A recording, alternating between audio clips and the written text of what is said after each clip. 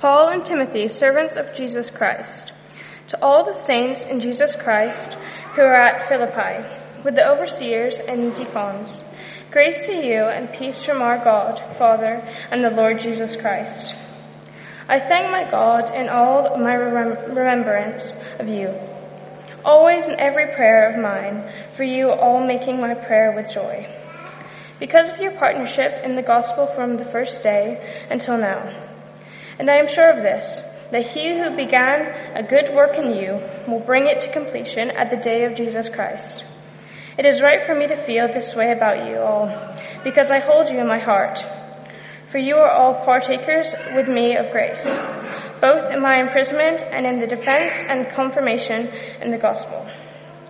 For God is my witness, how I yearn for you all, with the affection of Jesus Christ.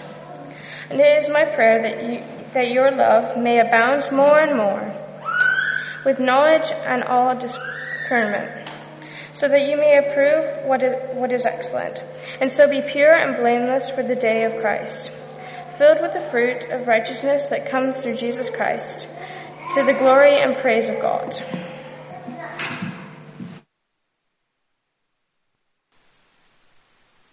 Well, good morning, everyone. I'm afraid I can't promise anything anywhere like as energetic as what Duncan has just given for us this morning. But let me firstly introduce myself. If we haven't met before, my name's Johnny. I'm the pastor and part of the leadership team here at Hebron. It is great to see you all and to gather together on a very sunny summer's morning, it still feels like. As Duncan's mentioned, we're going to spend a few minutes thinking together about Philippians chapter 1, verses 1 to 11. It would be helpful if you could have that in front of you as we think about it together over the next few minutes. Before we spend time thinking about that, though, let me, as we always do, ask God for his help, because we need it. Let's pray before we begin. Thank you. Our God and Father, we thank you and praise you that you are a speaking God. And we thank you that your word is living and active. And we therefore pray that you'd please be at work among us as we spend some time together thinking on it this morning. We ask these things for our joy and for your glory, and do so in Jesus' name. Amen.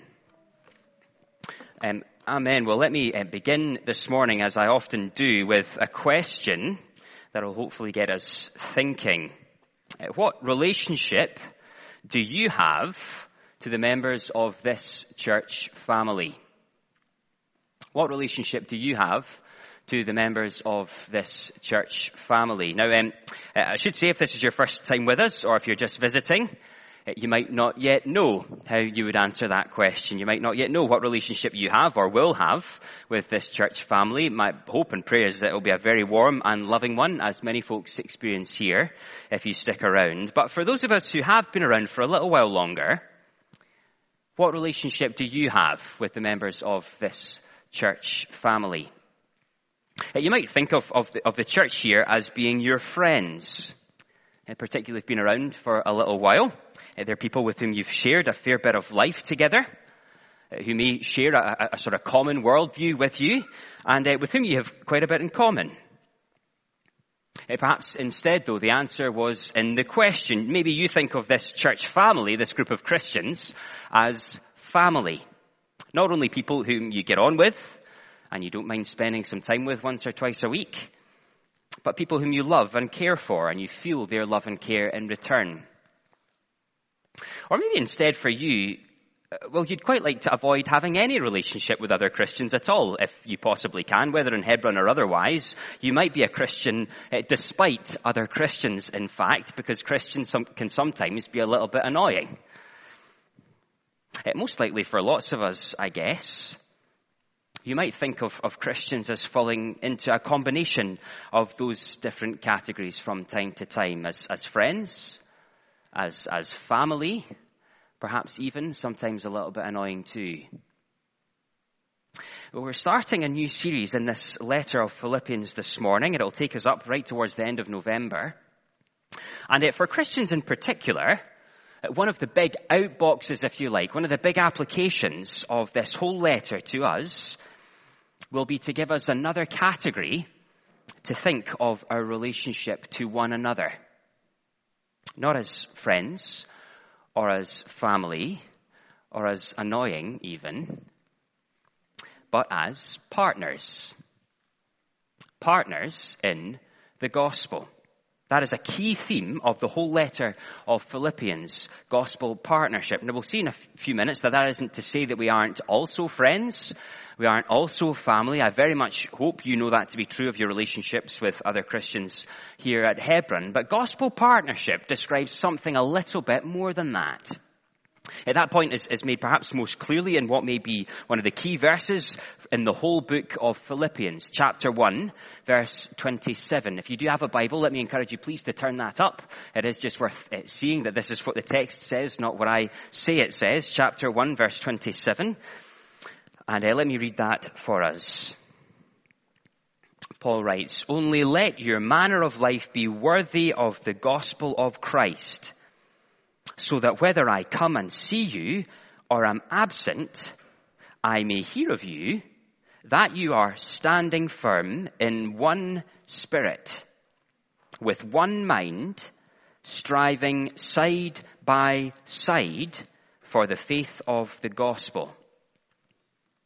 The church Paul was writing to in a place called Philippi was a church that was chock full of gospel partners, of Christians who were striving side by side, working together for the faith of the gospel. And so what we're going to be prompted to think about over the coming few weeks and months is the extent to which functionally we are partners in the gospel with one another here as a church family at Hebron. And now that's all by way of introduction to the letter of Philippians as a whole, but it also serves as an introduction to this morning's passage in particular, chapter 1, verses 1 to 11. We'll think about that under our first heading this morning. Praise God for gospel partnership, verses 1 to 8. Now, I wonder how you feel about PDAs. Do you know what a PDA is? It isn't a handheld computer, as much as it might sound like one. It is an acronym, and it stands for Public Displays of Affection. And even as I say that, I can feel some of you tensing up. Think of the couple holding hands as they walk down the street together, or sending gushy messages to one another multiple times a day on social media. And I guess the biggest PDA of them all, the couple making vows to one another in front of all their nearest and dearest, and deciding to write their own vows because the traditional ones aren't quite affectionate enough. I think it's fair to say that culturally we have a bit of a mixed relationship with PDAs here in Scotland, and they can make us feel a bit twitchy, a bit uncomfortable. But let me just say, if you share that cultural twitchiness, then you should brace yourself, because that is just how Paul starts this letter to the church in Philippi, with one massive PDA. Just scan through those opening verses with me again. Verse 3. "I thank my God in all my remembrance of you." Verse 7. "It is right for me to feel this way about you all, because I hold you in my heart."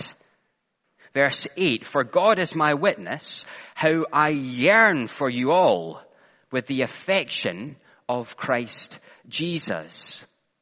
Paul starts this letter by telling the Philippians that he's praying for them, and that isn't unusual for Paul. He actually starts quite a number of his letters in that way. What is more unusual about Philippians is quite how affectionate it is. Philippians 1 sounds less like a formal epistle and more like a love letter. He yearns for them. He holds them in his heart. It's one big PDA. And there is a reason he loves them so much. It isn't just because he gets on with them, or that he has fond memories of time spent with them, although he does, I think. We read about that time in the book of Acts. But that isn't why he loves them quite so much, at least not in chapter 1. He tells us in verse 5, "Because of your partnership in the gospel from the first day until now." He's thankful for their gospel partnership. Now, I'm aware that I've banged on about partnership quite a lot so far this morning. I dread to think how many times I've actually used that word already. Hope no one's been counting. But it is just worth asking, What does it actually mean? What is gospel partnership? Because you see, we are fortunate here at Hebron that we have really warm and affectionate relationships with a number of what we have even called during our service this morning, gospel partners, both at a national and at a global level, people we support prayerfully and financially around the world. But because we get on really well with our gospel partners, well, we might be tempted to drift into thinking of gospel partnership as being little more than friendship. So we love Kirsty and Colin and Alida and Sergey and Arena and all of our gospel partners around the world. And because we love them, we want to find out how they're doing. Gospel partnership is just like a warm friendship between people who like each other and who've known each other for a long time. But whilst all of those things are true, wonderfully true, there is something that's more fundamental binding us to each of our gospel partners. Two things, in fact. Paul explains the first of those in verse 7. Just read that verse again with me. It is right for me to feel this way about you all, because I hold you in my heart, for you are all partakers with me of grace. Gospel partnership is firstly rooted in a shared experience of the grace of God. They are partakers with Paul of grace. Now that was true for the church in Philippi with Paul, but it's true for us too. In fact, it's the only reason we're sitting here together this morning. I mentioned earlier that you might think of the church here as a place of friendship with like-minded people. But the truth is that we're actually all pretty different from one another. I wonder if you've ever thought that. Different backgrounds and nationalities and ethnicities and interests. We're actually a bit of a ragtag group, really. But we do have something in common. If you're a Christian here, each of us have rejected God and deserve his rejection in return. But each of us have been graciously welcomed into his family because of Jesus and his death in our place. We are shared recipients of the grace of God. And that commonality, that shared experience binds us together if we're Christians, like nothing else can. You see, gospel partners aren't just pals. They're people bonded together by our shared experience of the grace of God. But they're even more than that. Because you see, having a shared experience of the grace of God might make us united, might make us a family even, but that isn't the entirety of what Paul says makes people partners in the gospel. And actually, we saw an illustration of that as a church family a couple of Sunday mornings ago. You might have been here for that. It isn't all that unusual for churches in the same local area to occasionally host a joint Sunday morning service together. And those times can be encouraging. We're a group of different churches who usually do things slightly differently from one another. They all sort of come together and celebrate the fact that even though we're all different, that we all follow the same Jesus. And we were part of a joint Sunday service a couple of Sunday mornings ago with Bonaccord Free Church and Gilcomston Church, which was kind of like that, but only kind of like that. Because you see, our joint service 2 Sundays ago wasn't a celebration of unity for unity's sake, nor even a celebration of the fact that Philippians 1 verse 7, we're all partakers of God's grace together.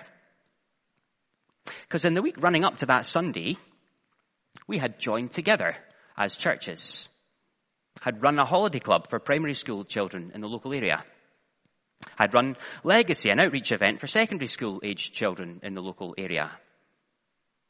And that meant that we weren't just celebrating unity, the fact that we all follow the same Jesus.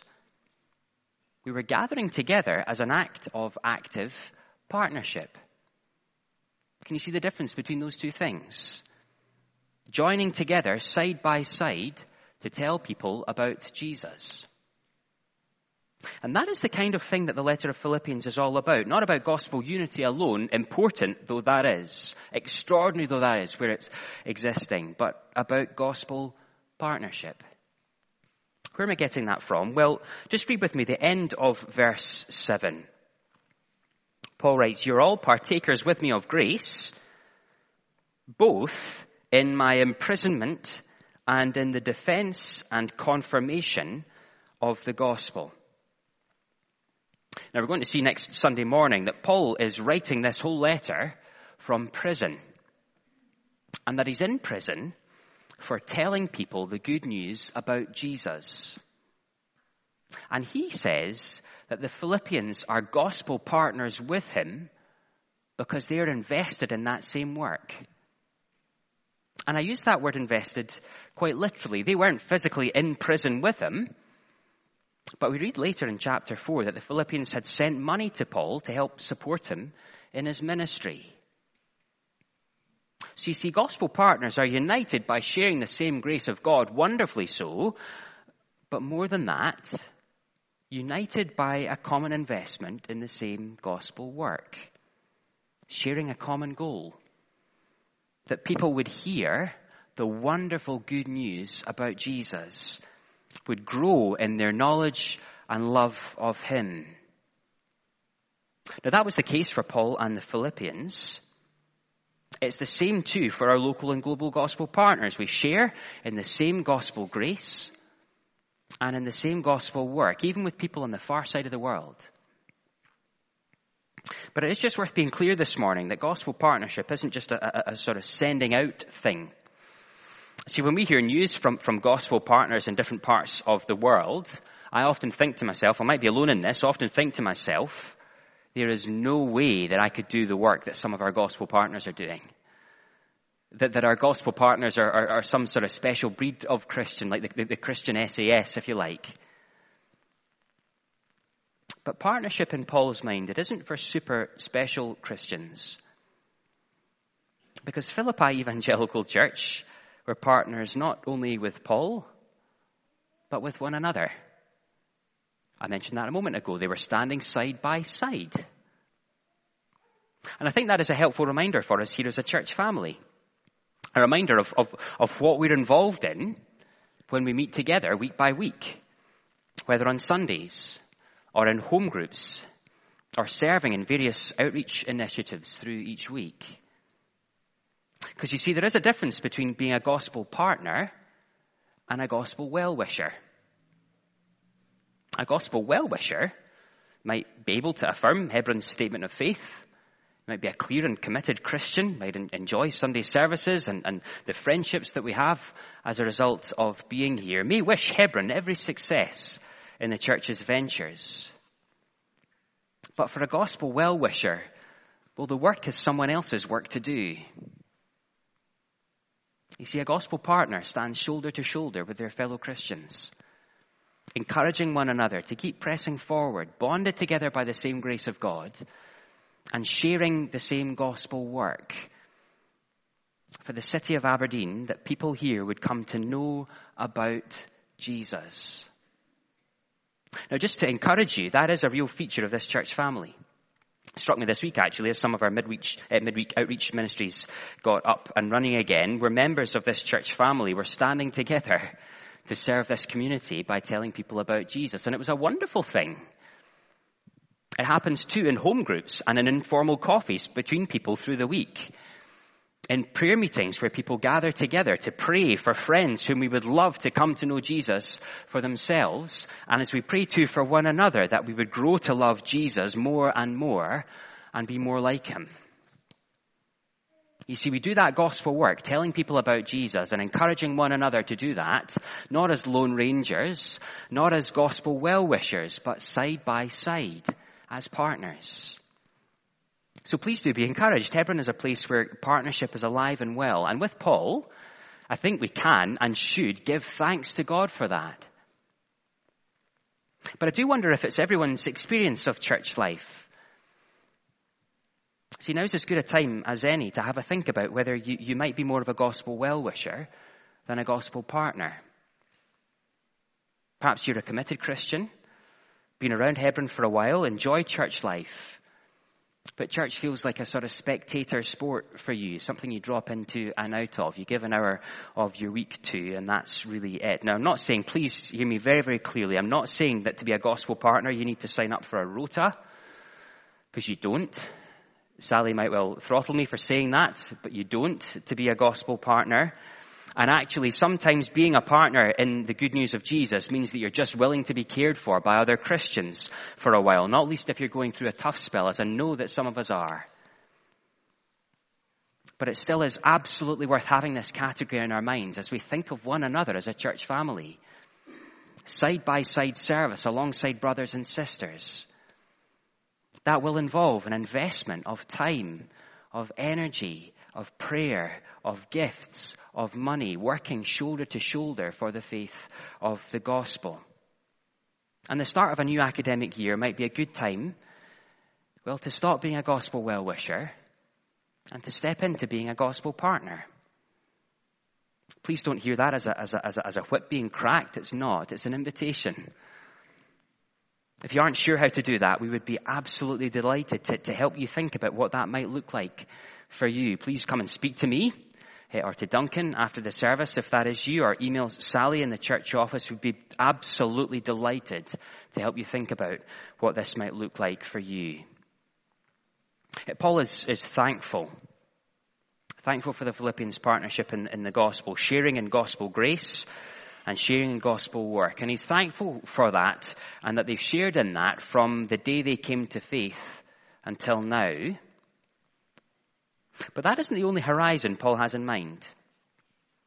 He begins this letter, if you notice, by looking backwards. He thanks God as he looks back from that first day, verse 5, which is the day they became Christians, I think, the day that Paul planted this church in Philippi, until now, the day that he wrote this letter. But as well as looking back with great warmth, he also has another time marker in view.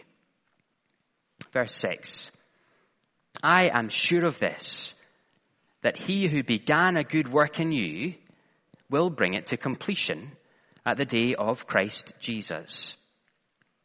Paul's looking back with thanksgiving, but he's also looking forwards to the day of Christ, he calls it, the day when Jesus will return. And if he's thankful for the past, well, just notice that he's prayerful for the future. Verse 9, it is my prayer that your love may abound more and more. And so in the last few minutes of our time, let's just spend a few moments turning our eye to the future with Paul, praying to God for gospel progress, verses 9 to 11. Now, there are certain people who, when they get in touch with you, you can get that sort of sinking feeling that something might well be amiss. When a letter from HMRC lands on your doorstep and you quickly try to remember if you submitted your tax return on time this year or not, or when you've got a missed call from the dentist, could it be a sign that you've just missed your appointment? You'll notice that both of those examples suggest that I might be administratively challenged. Please do pray for me. And I often do wonder, though, if getting one of the Apostle Paul's letters might have felt a little bit like that. Because Paul often wrote to churches to address some sort of wonky behavior or thinking in a church. And so when you read through the New Testament, each letter often addresses one main error, either in Christian living or in Christian thinking. But that isn't really Paul's goal in writing the letter to the Philippians. He does address one pastoral issue, we'll see in chapter 4, but that isn't the main reason he writes the letter. We've seen already that he's thankful for their partnership from the first day until now, and as he turns his gaze towards the future, he doesn't need to try and get them back on track, because they're already on track. And so what he wants for them is to keep going. Just read verses 9 to 11 with me again. It is my prayer that your love may abound more and more, with knowledge and all discernment, so that you may approve what is excellent, and so be pure and blameless for the day of Christ, filled with the fruit of righteousness that comes through Jesus Christ, to the glory and praise of God. His big prayer is that their love would abound. Not that they would start loving, but that they would have even more of the love they already have, both for God, I think, and for one another. And that love isn't a sort of squishy, amorphous thing. It isn't just a feeling even. He wants them to love, verse 9, with knowledge and all discernment so that you may approve what is excellent. And in the context of what he's just been saying, Paul's big prayer has to be, I think, that they would keep pressing on in this partnership with one another, making good and wise decisions as they do so. And listen, wouldn't that be an encouraging takeaway message for some of us this morning as we step into a new academic year together? Keep going. If you're a gospel partner here at Hebron, don't rest on your laurels. Keep pressing on. Strive side by side as you invest time and energy and money and effort in the good news of Jesus going out. That'd be a great idea for us to take into the new academic year. But you see, for Paul, that love abounding, well, it isn't just a case of us knuckling down. It isn't just a case of us signing up for a couple more rotas. Because you see, Paul says that there are three parties involved in his partnership with the Philippians. When have you noticed that? There is Paul, who's writing.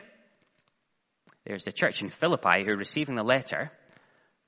But there is another party actively involved in this partnership. And in fact, he's the founding member. Verse 6, I am sure of this, that he who began a good work in you will bring it to completion at the day of Christ Jesus. Or again, verse 11, filled with the fruit of righteousness that comes through Jesus Christ. Three partners in this gospel partnership: Paul, the Philippians, and the God of the universe. Isn't that an extraordinary thing? That God himself brought about this partnership in the first place. And ultimately, he's the only one who can keep them going and can keep them growing in partnership with one another. And surely that's why Paul starts this whole letter by reflecting in prayer. He knows they need God's help if they're to keep going. And so how will we, Hebron, press on in partnership as we study Philippians together over the next few weeks? And not only that, how do we do all of that in the face of difficulties that may well come, whether opposition or from external sources, strains from inside the church family, our own apathy? How do we ensure that our love for God and our love for one another will grow more and more? Well, listen, it will involve commitment on our part. Paul uses the language of striving and straining to describe gospel partnership, but the fruitfulness of a gospel partnership, of our partnership with each other, it doesn't ultimately hinge on my discipline or on your discipline, because there are three parties involved in our partnership here at Hebron. There is you, and there is you, and there is the God of the universe. If God is the one who started the good work among this church family, then he is the one who can bring it to completion at the day of Jesus Christ. And so the take-home message this morning is that if we are going to press on in gospel partnership, as listen, I think genuinely God would have us do at this stage in our church family's life. If that's what we are to do, then we need to pray. As we'll do this Wednesday evening, won't we, as we gather on Wednesday evening downstairs to pray. To ask God to keep growing our love for him and growing our love for one another and growing our willingness to press on with the work together here at Hebron. Now, as we close, if you are a partner here at Hebron, if you're bound to other Christians here through shared grace and shared work, please be encouraged by that. But please don't be complacent about it. Because if we are to keep going and growing in partnership in the days to come, we need God's help. And so if you're to resolve to do anything after this morning, resolve to pray. To ask God to work in and through you to keep you going and growing in the days to come. Perhaps though you would describe yourself as more of a gospel well-wisher. Someone who wants things to go well overall here at Hebron, but aren't actually invested in any real way yourself. Well, might I encourage you to prayerfully think about ways in which you might invest in partnership here at Hebron, where you can both encourage and be encouraged by other Christians, sharing in the same grace of God and sharing together in that work of holding out the good news of Jesus. Now, that work will look differently for each of us, but we can help one another to do what God would have us do. And it's a wonderful privilege to be able to do so.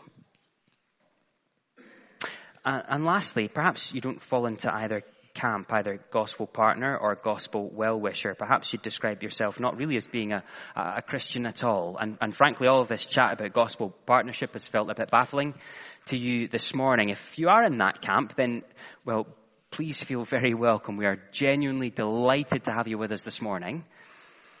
And I understand that it might sound pretty full on to hear me speaking about being partners in the gospel and getting the good news of Jesus out there for people to hear it.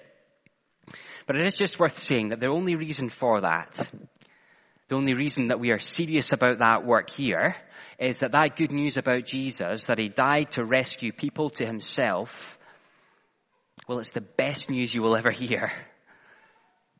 It changes people's lives in the most extraordinary ways. And listen, it is absolutely worth staking your life on it. We have wonderful news, and we just want to tell people about it and do that together. If you've never thought about it, but would like to chat about it more, again, please do grab me after the service is over. I'd love to speak with you. Now, as we close, I'm going to ask the God who can bring about gospel partnership to do that work here among us at Hebron. And to do that, I'm actually going to steal some of Paul's words and apply them to ourselves. Let's pray together.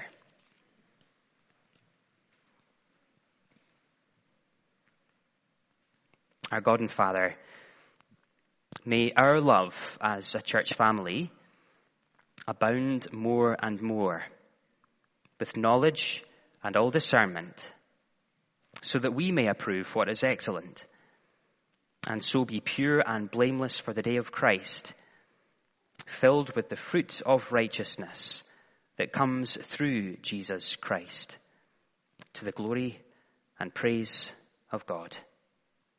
Amen.